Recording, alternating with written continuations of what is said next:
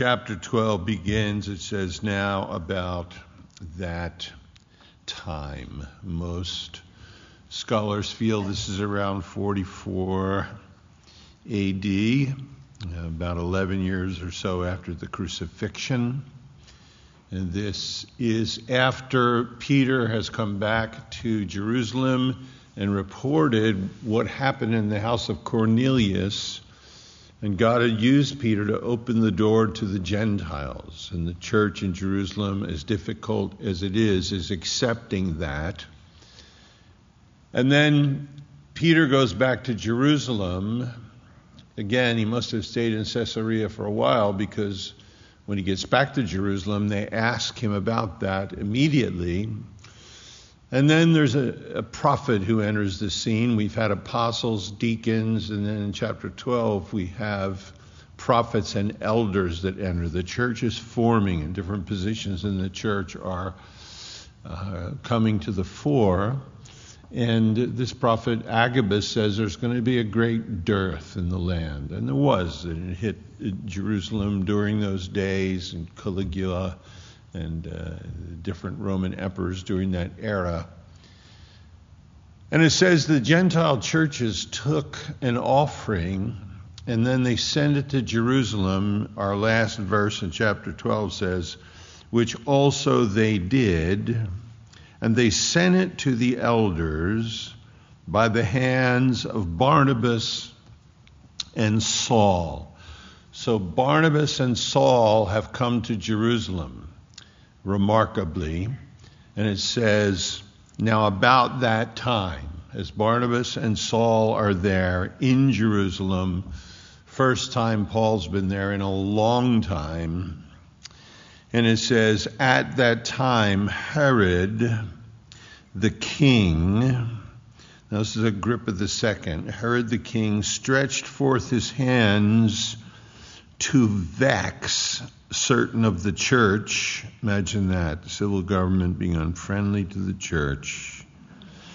And he killed James, the brother of John, with a sword. So it's about that time now. It tells us this is Herod Agrippa II. His father, Aristobulus, one of the sons of Herod the Great. He's in the family of the Herods. Herod the Great was the one who killed the babes in Bethlehem, the great builder in the day. I think he called himself Herod the Great because he was just a little short guy and had a bad attitude. And he was extremely cruel.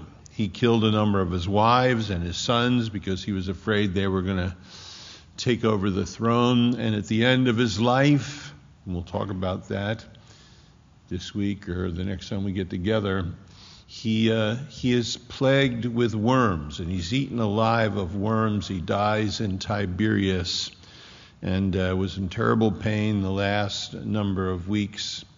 And he gave a command that when I die, there was something like, I forget how many thousand Jews he wanted slaughtered. He said, because they won't mourn for me, but they'll mourn for the Jews, you know.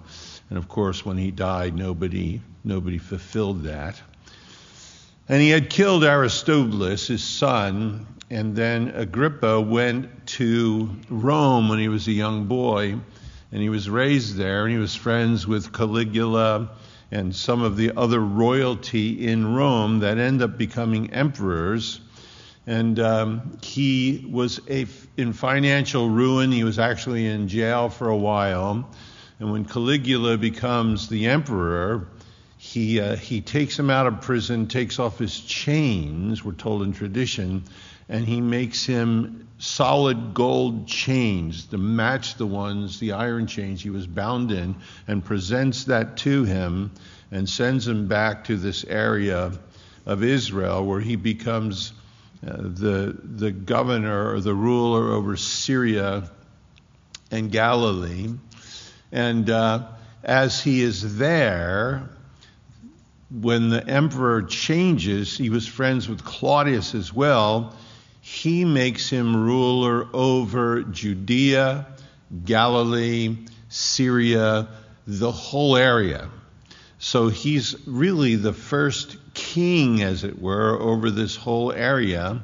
since Herod the Great. And he was an Idumean, so the Jews loved him. His mother had a Jewish background. And he would stay in Jerusalem more than Caesarea, more than anywhere else. And he sacrificed daily. He attached himself to the Jews. It was political. It wasn't religious. And he wanted to curry favor. He liked the position that he was in. And they bequeathed him with a right that only Roman emperors had, and it was called ius gladi, which means you could use the sword to put somebody to death. And it seems at this point in time, he takes James, we're told, the brother of John, verse 2, that's the last time John is mentioned in the book of Acts. Of course, he has a vast ministry after this, but it's the last time he's mentioned. He takes James and he puts him to death with a sword, which traditionally would be, and the church fathers say, he was decapitated, cut his head off. And it becomes an incredible chapter of conflict, of different ideas. Because we're going to look at, James is beheaded. Peter is rescued. The church in Jerusalem is praying over all of that. It's a very difficult time when there's famine in the land, when there is a hostile religious leadership that is really just tired of now the church. They hadn't been that antagonistic before, and there is now a ruler in step with them who wants to curry their favor. So he takes James and he executes them. And this is the time of the Passover. This is an important time. In fact, it uses the word Easter here in the King James. The Greek is Passover. It's the only time in the King James it uses the word Easter. The idea is this was a feast both of the Jews and of the Christians. There's all kinds of emotions attached to it. And James is put to death. So for the church, it's kind of like, ruh-roh, what is going on now? Where are we now? What is happening? Lord, what are you doing? This doesn't seem fair. This is Peter, James, and John. Lord, he was in the house of Jairus when you raised his daughter from the dead. He was on the Mount of Transfiguration and saw you there with Moses and Elijah. This is James, Lord. This is one of the sons of thunder. This is the one that was in the Garden of Gethsemane with you, that went closer and heard you say, Abba, Father. And he's dead. He's the first apostle to be martyred. He's just cut off by this cruel, savvy, political, slick guy. You just allow that? What's the deal? And sometimes I think, what do we do with that? Because for you and I, we're studying the book tonight, the chapter, but there were real people involved in all of these things, real feelings, real emotions, a real sense of maybe betrayal from the Lord, a real sense of God. It's just scary because I don't know what you're doing. How do I proceed? What do I do here? And this is all very real, as Luke records, and no doubt interviewed so many of these and talked with them. So this Herod Agrippa II reaches out, and then he takes hold of James, it tells us here, and he's vexing the church now, and the Jews are rejoicing in that. And he killed James, the brother of John, with the sword. And again, that's very difficult because you and I, we all know people. Lord, why would you take that person? Lord, that person was affecting people. He was, serving you. He was, or she was, just an influence. Lord, this doesn't seem right. Why? I don't understand. Why would you do this? I think Isaiah tells us something amazing in chapter 57. You don't have to turn. He says this: the righteous perishes, and no man lays it to heart. merciful men are taken away, none considering that the righteous man is taken away from the evil to come. It says here that the Lord takes a righteous people, and the Hebrew word take is to take unto oneself, to gather. And it says, when righteous men die and merciful men perish, nobody lays it to heart. It just doesn't seem right. But it says there is a wisdom behind that supersedes all of our sense of wisdom and what's right. And the Lord is able to look at a life and then gather that life to himself. Gather that individual into his arms to take him or her, because he knows there's a greater evil to come, and because he's merciful and he would spare that person of that greater evil. Sometimes he will do that.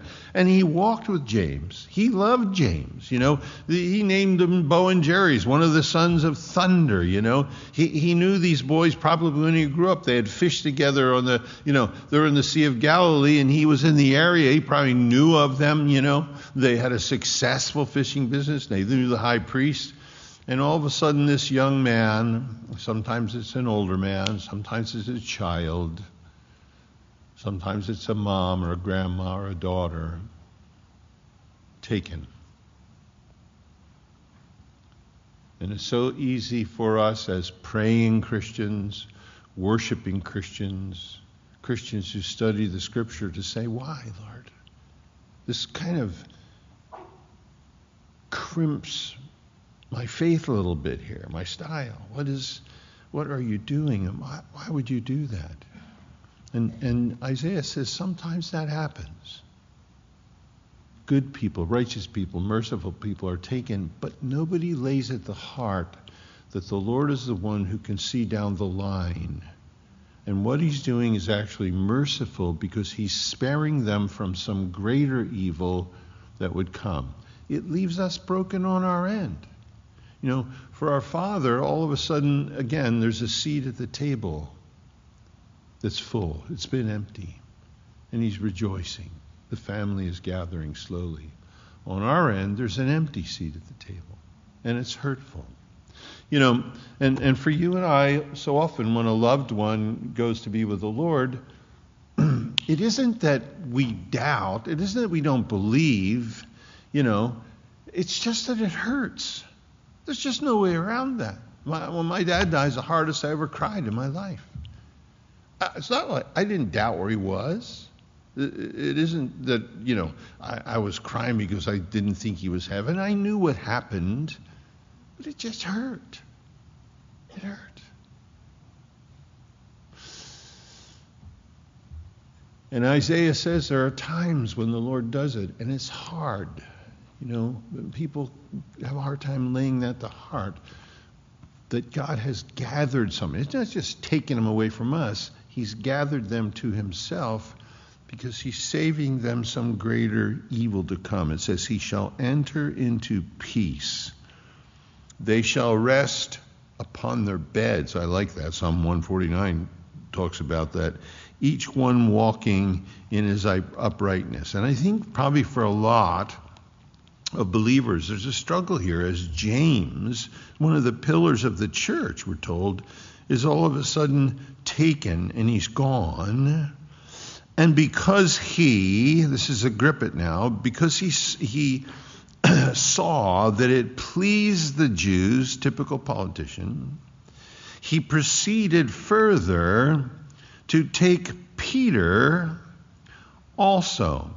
So James dead, Peter in prison, it's Easter, Herod is vexing the church. This is kind of a bummer. All of these pieces don't go together, and they're thinking, now it's Peter. These are those that walked with you, Lord. We depend on them in so many ways.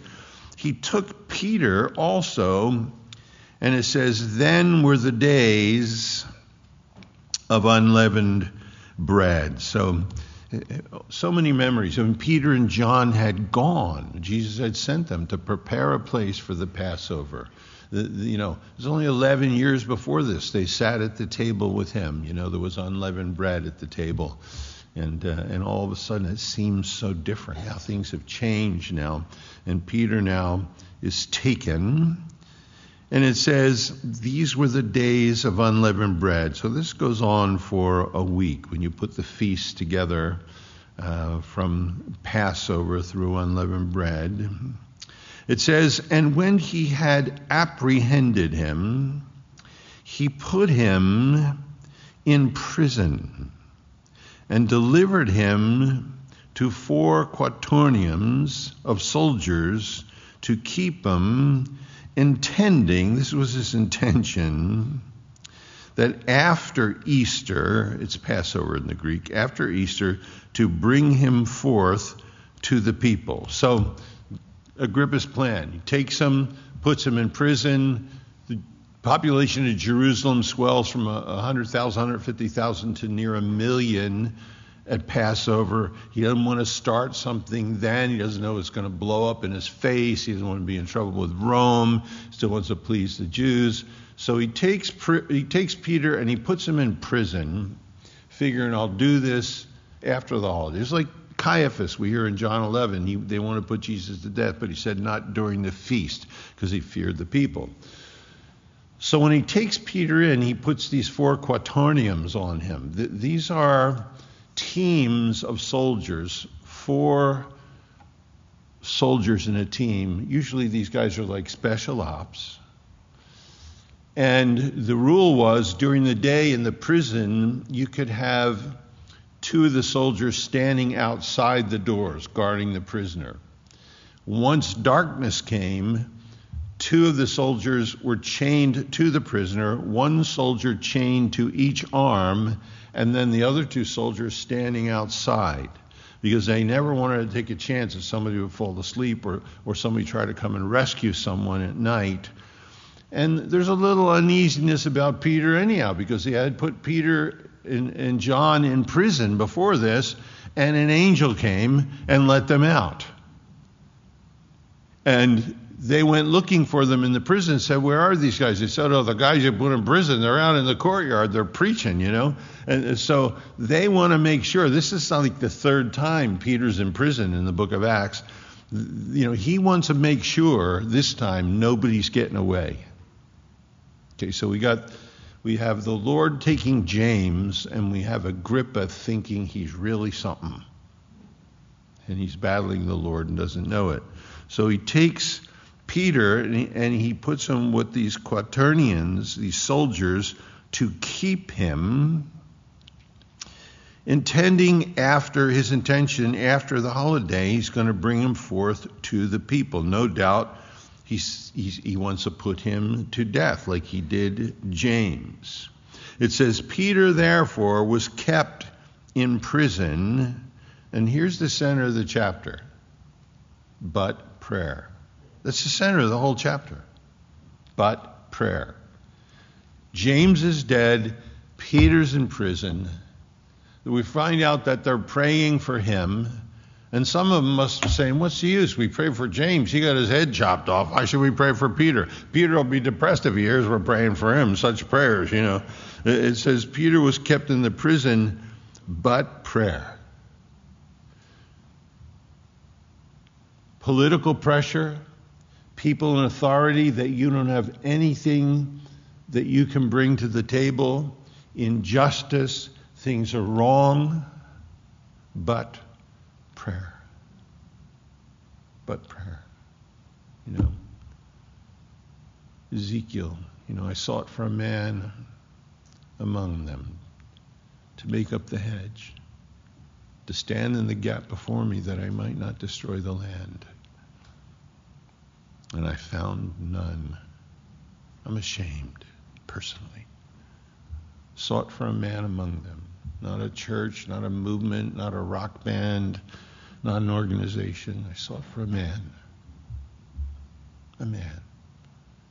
to make up the hedge, to provide protection, to stand in the gap where the wall is broken down before me, that I might not destroy the land. And I found none. the Lord says. Interesting. Back in the days of Nebuchadnezzar.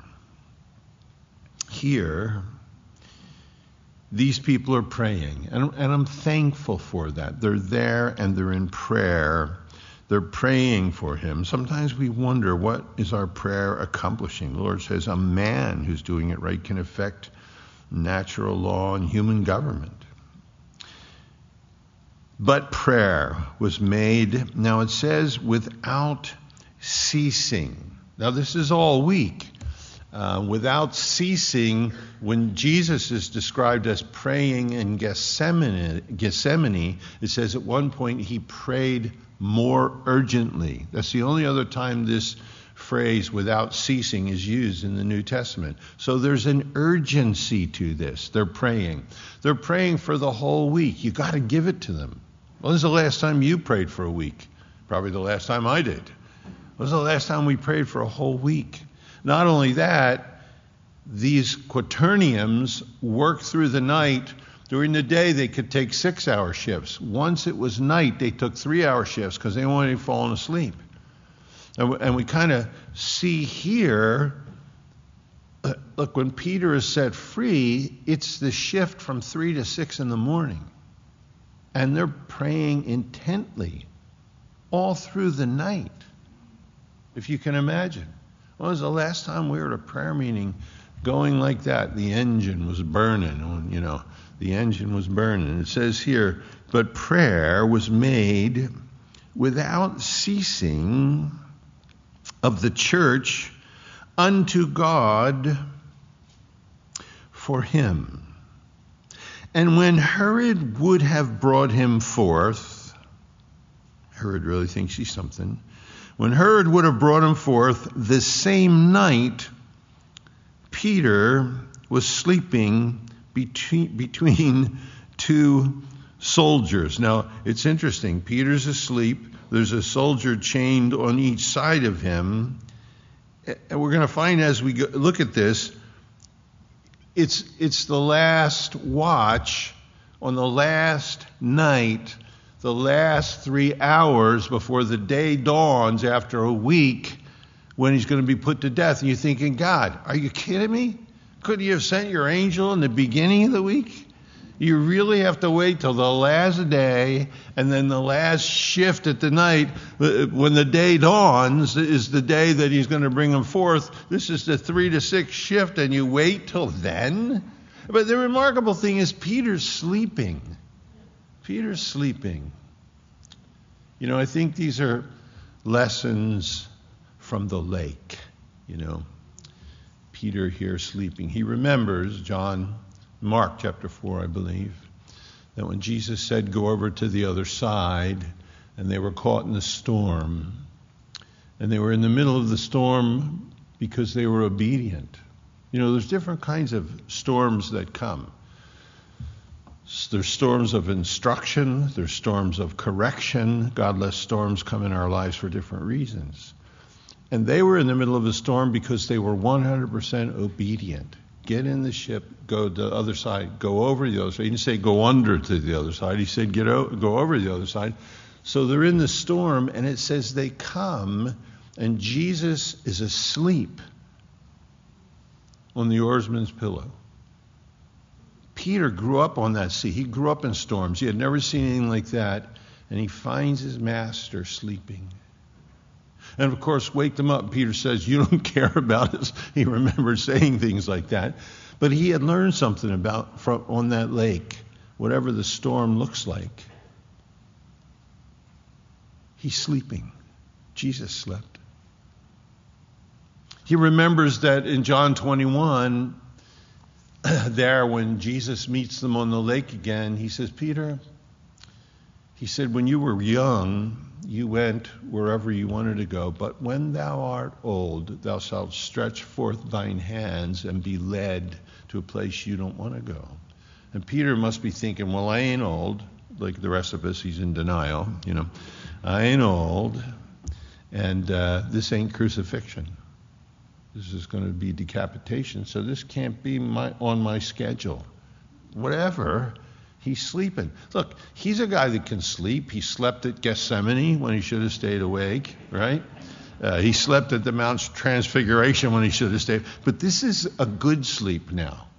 This is faith sleep. You get a soldier chain on each arm, you ain't going to do nothing to me. And it's the night before his execution, he's sleeping. That's remarkable to me. It's remarkable. God had given him peace. People are praying. And Peter's resting. Look, there's all kinds of prisons. People are imprisoned to pornography, to drugs, to depression, to bitterness. People are imprisoned in all different kinds of ways. Just because, you're walking around, it doesn't mean that you're not bound some way or another. But it's the same. But prayer. Something supernatural needs to be called in to the most brokenhearted and difficult of circumstances. And Peter has learned that. He's already been set free by an angel. He's learning. So here he is sleeping. It says, Peter is sleeping between two soldiers bound with two chains. So are they laying in straw on the floor? Peter, we're going to find out, took his shoes off, took his cloak off. He couldn't put his PJs on because he's chained to a soldier on each side. Couldn't get him over the soldier. But, there must be a soldier sleeping on either side of him as well. This is a remarkable scene. And he's bound to these soldiers with two chains. And it says, and the keepers, other two soldiers, were before the door, kept the prison. So there's four of them. One chained to each arm, and two standing outside his prison door. And it says, and behold, I guess, think about this, behold. Now, it's not the angel, it's an angel of the Lord came upon him, and light shined in the prison. Now, this is no doubt the Antonia Fortress on the northern side of the Temple Mount. He's been there before. And he's asleep, and the angel comes. Now, I'm light sensitive, In the summertime, if it's light at 5:30, I have a hard time going back to sleep. My wife pulls all the curtains. She shuts, this light doesn't, you would think an angel shining light in a prison would wake you up, Peter keeps snoring. And remarkable, the light was important, no doubt. The cell was dark. He needed to see what he was doing. So this angel comes, and this light shines, it tells us, in the prison. And it says this, he smote Peter on the side. The patasso, the word in the Greek means a strong blow. It's going to tell us that the angel smote Agrippa and killed him.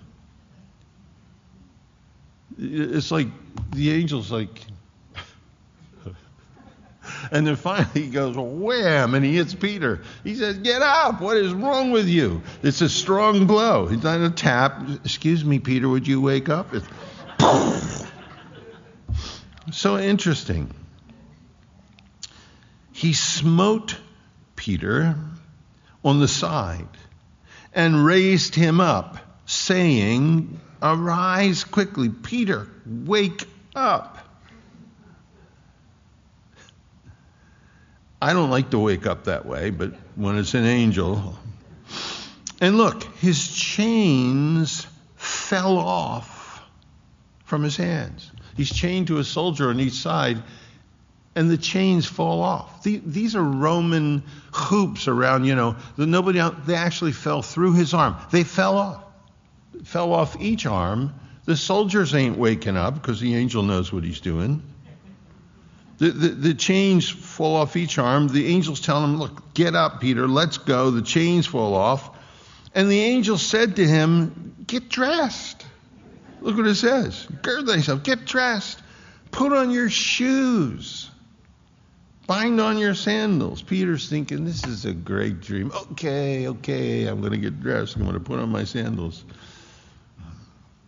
So he did. The angel told him, And he said unto him, now get your garment, get your coat too, get your robe on. It's like dressing kids. If you have little kids, you ever get them up, and they stand like this. They're going like this. All right, put on your pajamas. They're like this. You got to pull their arm through. Then you got to push their arm through the other side. And they're like, it's almost like that kind of a scene. The angel says, boom, he wakes him up. Come on, man, get up. Hurry up. Come on, we're rescuing you here. Would you please get dressed? Put your shoes on, like a little kid. Put your shoes on. Put your coat on, he says.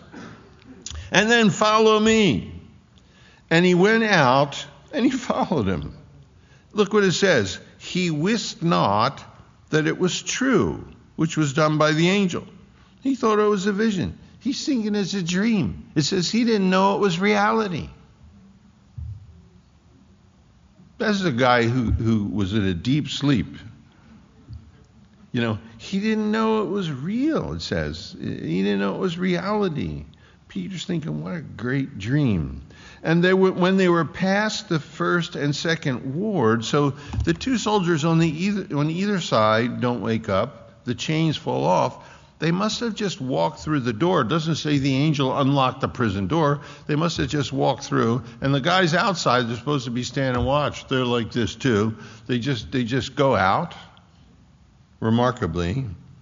And it says they were past the first ward, then the second ward, and they came unto the iron gate that leadeth unto the city, which opened to them of its own accord, automate, where we get automatic. So in the Antonia fortress, there was an iron gate that led into the temple area, they believe, examining ruins. And there was another iron gate that led into the city. And that's where it says he's going into the city. And these are iron gate. The Romans made these. You didn't get in or out when the Romans shut an iron gate. It says the gate opened up by itself. They're walking and go, and it just swings open by itself. And Peter still thinks it's a dream here. It remarkably. And it says, and they went out and they passed on through this one street. And at that point, forthwith, the angel departed from him. The angel left him. Now, is this one of the angels that rolled away the stone from the tomb? Are there angels that specialize in, opening up things? And, the angels were there that morning and said they rolled the stone away. Here's this angel, and he takes Peter, chains fall off. They go through the door. The guards are asleep. The iron door opens by itself. What an interesting circumstance. And when Peter was come to himself, look, Peter comes to himself now. It means he realizes, he said, now I know of a certainty, of a surety, that the Lord hath sent his angel and hath delivered me, literally to pluck me is the Hebrew. He's plucked me out of the hand of Herod and from all the expectation of the people of the Jews. James dies, gets put to death, and Peter gets delivered by an angel and plucked out of the hand of the same ruler. And it's this challenge of contrast, of conflicting positions and emotions. Why does one person... Now, Peter's going to minister between 20 and 30 more years after this, so he's not done with them, obviously. But why is it that one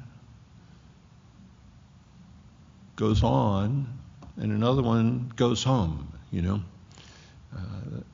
doesn't answer those questions for us here necessarily, but it does say to us here, God is sovereign.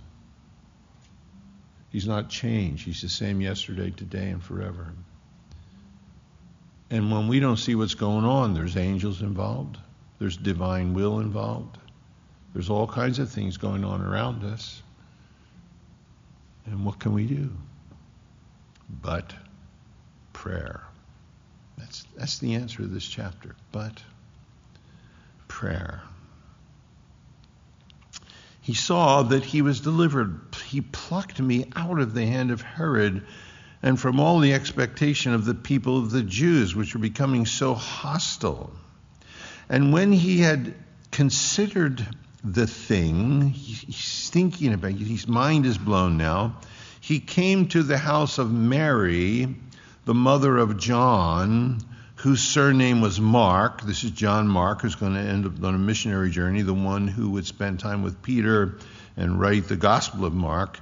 He comes to the house of Mary, mother of John, whose surname is Mark.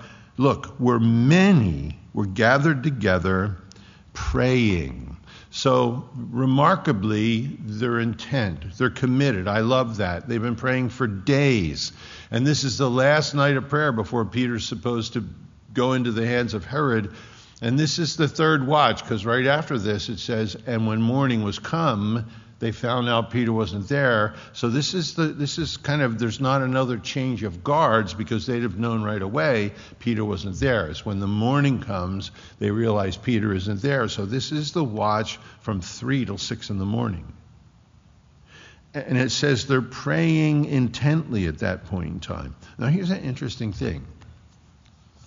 It tells us in the end of the chapter before this that it's Saul and Barnabas that bring the gift from the Gentiles to the Jewish church.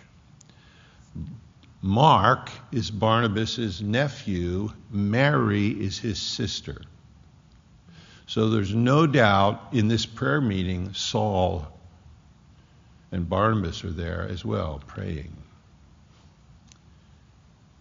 No doubt Saul, remembering years before this, after his conversion, Galatians 1:18 tells us he had spent several nights with Peter, talking, asking questions. And now he's part of this prayer meeting where James has been put to death.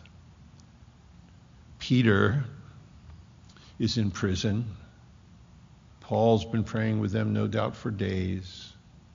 These are the last hours of Peter's life. And Paul's going to write to us, the weapons of our warfare are not carnal. They're powerful to the pulling down of strongholds. He's going to tell us about that, because no doubt, think what he's learning here, what he's watching as he sees this. And he was a Hellenist. He's completely familiar with all the structure of the Romans and the soldiers and the whole deal, how it rolls out. So they're there praying in the house. I have no doubt that these two men had joined them. They're there as well, praying. And as Peter knocked at the door of the gate, a damsel, that's nice, isn't it? King James, I love the King James. A damsel hearkened and came. Her name was Rhoda. Makes me think of the TV show. Her name was Rhoda, which is Rose in the vernacular. Rosie, okay? Rosie comes. She's a servant there, it seems, which would speak of Mary having some significant means of income. And when they hear this banging on the gate, they're probably thinking, are the Romans here? Is this the temple, police through the Sanhedrin that are here? All of a sudden somebody's banging, interrupting the prayer meeting. You think the worst in some ways in that situation. And it says she went to see what was going on, and when she knew Peter's voice, she opened not the gate for gladness, but ran in and told how Peter stood outside. Rhoda, who was there? You'd never believe it, it's Peter. What are you talking about? And they're going to say, are you out of your mind? We're praying for him. Why would we be praying for him if he was standing at the gate? These men of faith praying, that Peter would get released. And they can't believe it's Peter because they're praying for Peter. And we prayed for James and he's dead. We're praying for Peter and we just figured it was going to go the same way. They said unto her, are you mad? Look at verse 15. But she constantly affirmed it was even so. And they said, it's his angel. Now, the current belief amongst the Jews, and it was through the Old Testament as well, was that we had guardian angels. And those angels at time could take on our appearance and our tonal quality of our voice. And they say, you're out of your mind, Rosie. So Peter's in prison. Why do you think we're praying? That's his angel. That wasn't Peter. But it says, Peter continued knocking. He's out there going, oy vey, come on, I'm not the angel. Somebody let me in. Where's the angel when I need him? I got out of prison. I can't get into the prayer meeting. Somebody needs to open the door here and get me in. What is going on? And Peter continued knocking. And when they had opened the door and saw him, they were astonished. God answers prayer? We thought we were praying because you're supposed to pray when these kinds of things happen. Look, this is a remarkable chapter. Jesus makes sure that by his Spirit, he works through the quill of Luke, and he puts all of this to the page for us. Look, where are we going in the culture we're in, the world we're in? How many of us, if things don't change, are we on that course? Will we end up in prison? Will we end up persecuted by the government? It's looking that way. The world's not cozying up to us, that's for sure. And as we hear difficulties amongst our brethren, different things, will we pray? Will we gather? Could we pray through a night? Could we pray, people coming in and out of the church for a number of days? And what would happen if we did? What would happen if we gathered and gathered and gathered and prayed for revival? How many would be set free from prisons that they're in? What does the Lord want each of us here tonight as individuals to take to themselves? That's a question for me and Jesus. But what I'm seeing clearly here is Herod's not in control. Agrippa's not in control. Heaven's running things. God gathered James because he probably saw some terrible thing that was going to happen to him. He had walked with James. He loved him. He said, I'm getting him out of there. He'll be safe with me. But Peter had more to do. So he sends an angel, says, wake him up, slap him around a little, get him dressed, and get him out of there, And the remarkable thing, then Peter comes to the prayer meeting, he can't get in. They're astonished when they realize that their prayers actually accomplish something. I think we're that way sometimes as well. But he, beckoning to them with the hand to hold their peace, they must all start screaming, And it's early in the morning. They would have woke all the neighbors. They must be all going, oh, yeah. And he goes, beckoning to them with his hand to hold their peace, he declared unto them how the Lord had brought him out of the prison. You can imagine, they're all sitting there with bated breath. They're listening. The angel came. This happened, and the chains fell off. And he said, now I want you to go show these things to James. Now this isn't the dead James. This is James, the brother of our Lord. In chapter 15, we're going to encounter him again, who seems to be a leading player, if not the leading player, in the church in Jerusalem. Go show these things to James and to the brethren. And then it just says this. It says, he departed and went to another place. Peter, kind of out of the book of Acts here. He departs and goes to another place. He's going to travel. He's going to be in so many different places. He's going to end up at the end of his life in the Mamertine dungeon with Paul in Rome. He's going to be there for months. His wife is going to be there. Paul tells us he traveled with his wife. She must have left Jerusalem with him. How they left, how early. It seems like they got out of town before the day broke. They wanted to get on their way. And the deal is, we look here and we think, I look at this and I think,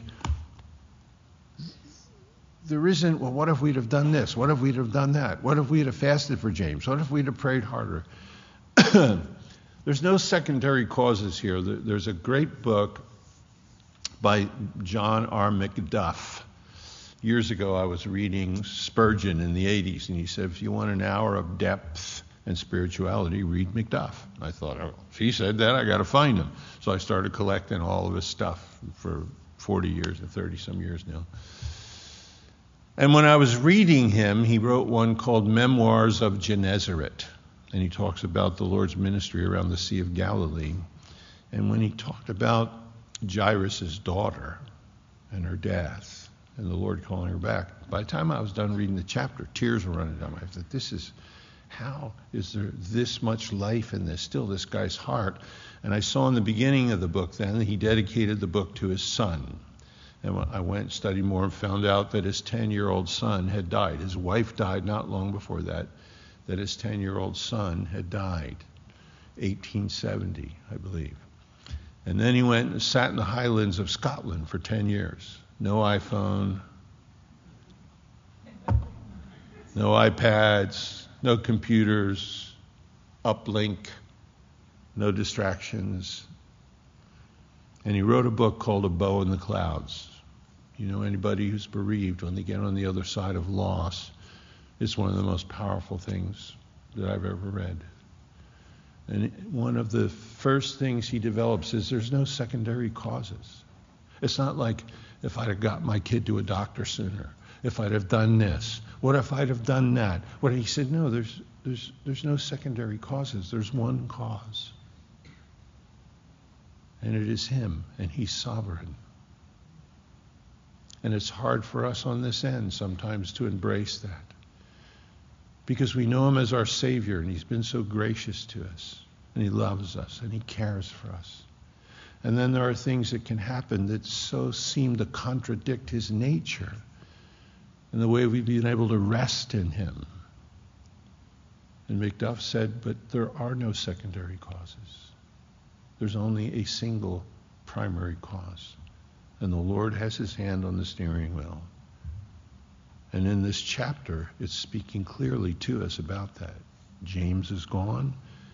Peter's plucked out of the same man's hand.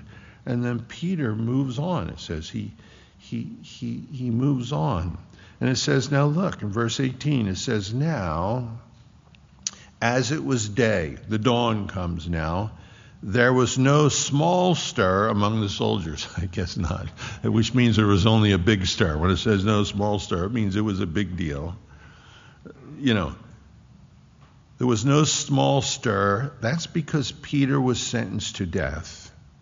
There's no small stir among the soldiers.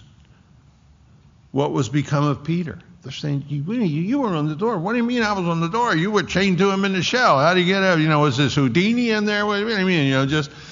So these guys no doubt are going back and forth. And when Herod Agrippa had sought for him and found him not, they couldn't find Peter anywhere, he examined the keepers.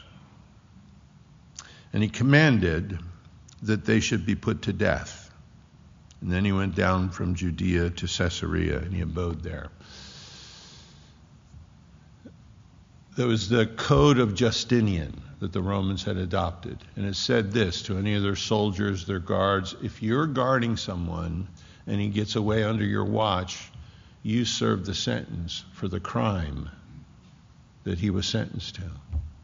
And it says these soldiers, 16 of them, 4-4s, 16 of them. It wasn't their fault that Peter was in prison.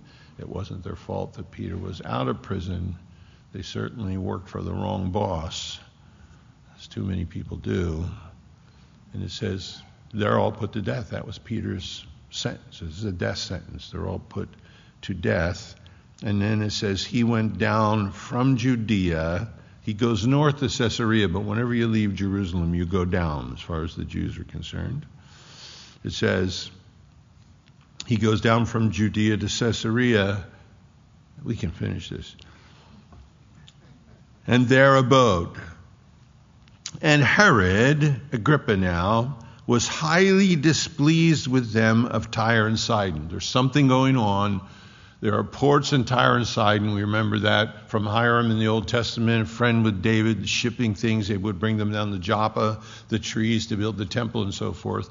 There's a famine, grain normally coming from Egypt. There was also a lot of grain that came from Israel. And there's some now tension between Agrippa, who's ruling that whole area, and those of Tyre and Sidon. Is it relative to this famine? We're not sure, but there's trouble.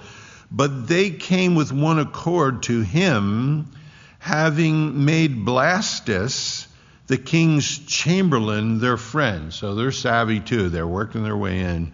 They get a guy on their side who's close to Herod Agrippa, desiring peace. The reason, because their country was nourished by the king's country. So there's something here in the famine, and there's a difficulty. And upon a set day, Herod, arrayed in royal apparel, sat upon his throne. So this is the throne that's in contest with the real throne. And he made an oration unto them. Now Josephus tells us, because it's going to say here, they said this is a god, that he had his clothing, his breast clothing, woven out of silver. You can imagine how much that weighed. It was woven out of pure silver. And he puts himself either the setting sun, the rising sun. The idea is shining on him. You can probably hardly look at it. Just he's glistening. He's got this appearance, this royal apparel. He's on his throne, and he made an oration, a speech. And the people gave a shout, saying, "It is the voice of God, not of man." Whatever he said, whatever he did, and they're buttering him up too because they need his help, but he's standing there in this glistening clothing, and they said, "This is not the voice of a man. This is the voice of God." And immediately, there's no hesitation here, the angel of the Lord, I'm assuming it's the same one that smote Peter. It's the same word, smote there. The angel of the Lord smote him because he gave not God the glory, and he was eaten of worms. And he gave up the ghost. We're told by historians he died 4 days later. He was in agony the whole time, eaten up of worms. This is just for your own information. Antiochus Epiphanes, who was one of Alexander the Great's 4 generals, Ptolemy, Seleucus, you go through them, ruled over that part of the world, and he was so cruel to the Jews, he sacrificed a pig on the altar in Jerusalem, and he made a 10-foot wide skillet, and he fried Jews alive on the skillet. And he killed so many. But it tells us right in the middle of when he was doing something blasphemous, he fell down and he was eaten up of worms. Herod the Great killed the innocents. We talked about that already. Fell down, eaten up of worms. Pharotima, queen of Cyrene, persecuted the church, hated them, elevated herself. Tremendous pain, falls down, eaten up of worms. Hymenaeus, Roman governor, persecuting God's people, falls down, eaten up of worms. Galerius, Roman emperor, falls down, eaten up of worms. Philip II of Spain hated the church, falls down, eaten up of worms. Is I'm getting a mental picture here? This is great, Are they crossing the border here? The Lord, when he talks about the blasphemous and so forth, when they go to hell, it says, "There the worm dieth not, and the fire is not quenched." Coincidence is not a kosher word. All of these persecutors and haters of God's people. Now look. You're thinking, I know 1 or 2 people. I'd like to see them fall down and get. Don't do that. Don't do that. Because no matter how rotten somebody is, I can't stand the thought of hell for somebody. That goes on forever and forever and ever. Lord, freak them out, burn them up a little, but don't send them there. Whatever you need to do. But he falls down. He's eaten up of worms. This picture. Now look in verse 24. But. Forget all that, but the word of God grew and multiplied. So James is dead. Peter is plucked out of the hands of Herod, who thought he was in charge. Herod's dead, and the word of God is alive. The civil power, the governmental power, who still thinks it runs everything, is not on the throne of the universe. And there are things we don't understand. There are good people that perish. We ask those questions. Why does that happen? But then there's other circumstances where somebody's just plucked out of the circumstance. And people are praying. Sometimes we wonder, what does that do? And we're like these guys. That can't be Peter. We're praying for him. He's in prison. When Peter's out there trying to get in, to the prayer meeting. And then this guy who thought he was in charge falls down. He didn't give God, it says, the glory. They said, this guy's God. Listen to his voice. Look at him glistening. And he didn't give God the glory, and he fell down. He was eaten up of worms. But the word of God grew and multiplied. And Barnabas and Saul then returned from Jerusalem. What stories they came back with. And when they had fulfilled their ministry, and they took with them John, whose surname is Mark, which is setting us up for the next chapter, which won't be next week. It'll be the week after, if the Lord tarries. And I hope he doesn't. So look, conflicting ideas. You go through this chapter, the Lord recorded it. He gave it to us.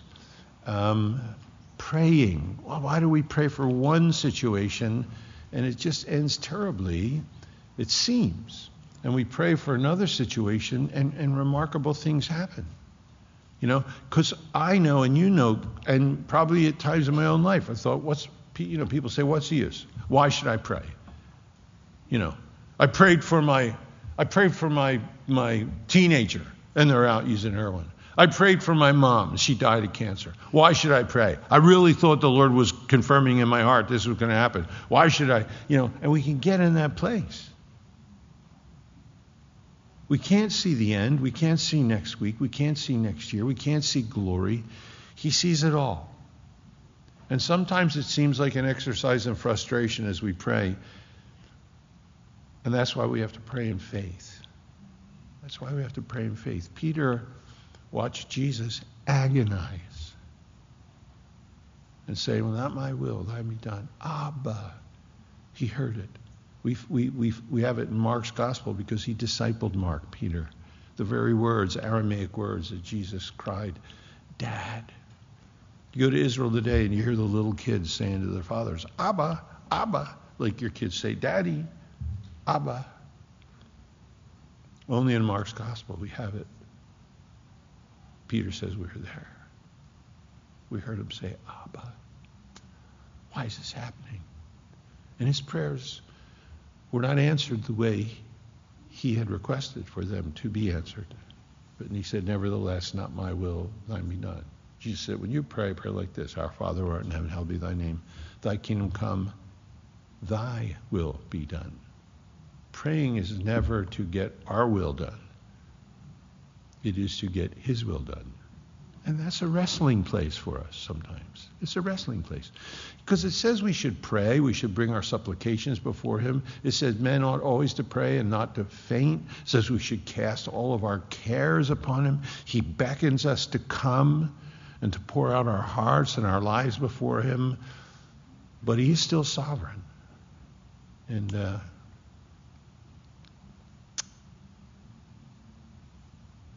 there are wrestlings. So he records this, and I sit with it and look at it and he put it before us and says, I'm God all through this. I'm sovereign all through this. I'm as loving in the beginning as I am in the end of this. I'm as in charge of government in the beginning when the sword is in Herod's hand as I am at the end when the worms are eating him up. I'm God in all of those places. And it can give you a sense kind of like helplessness or, vulnerability. Again, I remember the night that my son almost died. And you come away from that, you think, you reserve the right, you're sovereign, to put your hand on the most precious thing in my life. That's really sobering, Lord. But it could never happen without a purpose, Lord. It could never, you know the end from the beginning. It just leaves me incredibly vulnerable.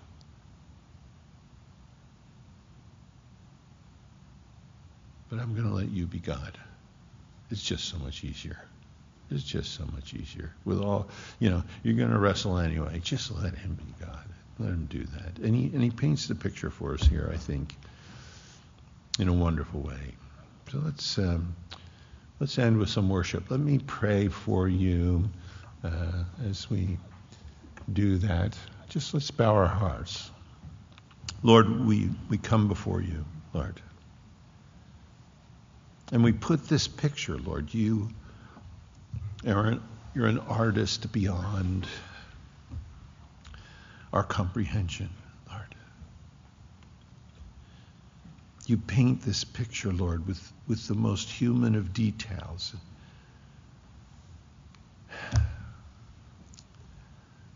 People exercising spiritual things and then not even thinking what they're exercising really is making a difference. And things that are hard, like James, and things that are remarkable, like Peter, and things that are just, like Agrippa.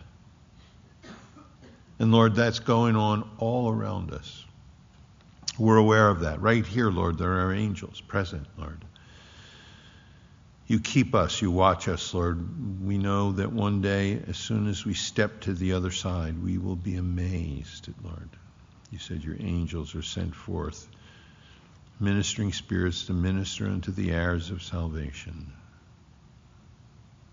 Lord, help us believe that in the days we're in. We don't know, Lord, if we're going to bang head with civil authorities. We don't know if we're going to be chained somewhere between something, Lord. Or maybe, Lord, there are those here this evening that feel bound by one circumstance or another. Lord, I great bumper sticker, Lord, but prayer. Lord, it'd be good for me while I'm driving. Let it be on our heart, Lord, but prayer. It stands in the face of everything, good and bad, just and unjust, under your control and things that seem out of control. But prayer navigates all of that. Help us, Lord. Like your disciples said, teach us to be praying. Teach us to pray, Lord. We put these things before you, Lord. I think anyone in this room this evening, brokenhearted, the holidays are upon us like Passover was upon them. So many fond memories, the Last Supper, Lord. Growing up their whole lives with the Passover every year, the family, Lord, the Seder, Lord. There are those here, Lord, tonight that memories seem broken, Lord. Seems that season when things should be precious to them, and there's heartache, Lord. We lift them to you, Lord. Those, Lord, in some type of prison, Lord. They're incarcerated by circumstances, by feelings, by bitterness, by temptation, Lord. But prayer, Lord, set them free, Lord. Right now, Lord, move among us, and as we sing your praise, Lord. And Lord, remind us that every ruler that tries to be God is going to fade away to worm food, Lord. Help us remember that, Lord, that you are on the throne, and whatever seems unjust around us is by your permissive will, Lord. Help us to navigate that, Lord. We're children, Lord. And only as you measure your grace to us can we do these things. So, Lord, every broken heart here, every wound, Lord, every difficulty, Lord, we lift it to you. We trust you to move among us, Lord, as we lift our voices in praise. Lord, we pray that would bless you, Lord, and that you would pour your Spirit out upon us. Lord, we look to you and we pray in your name. Amen.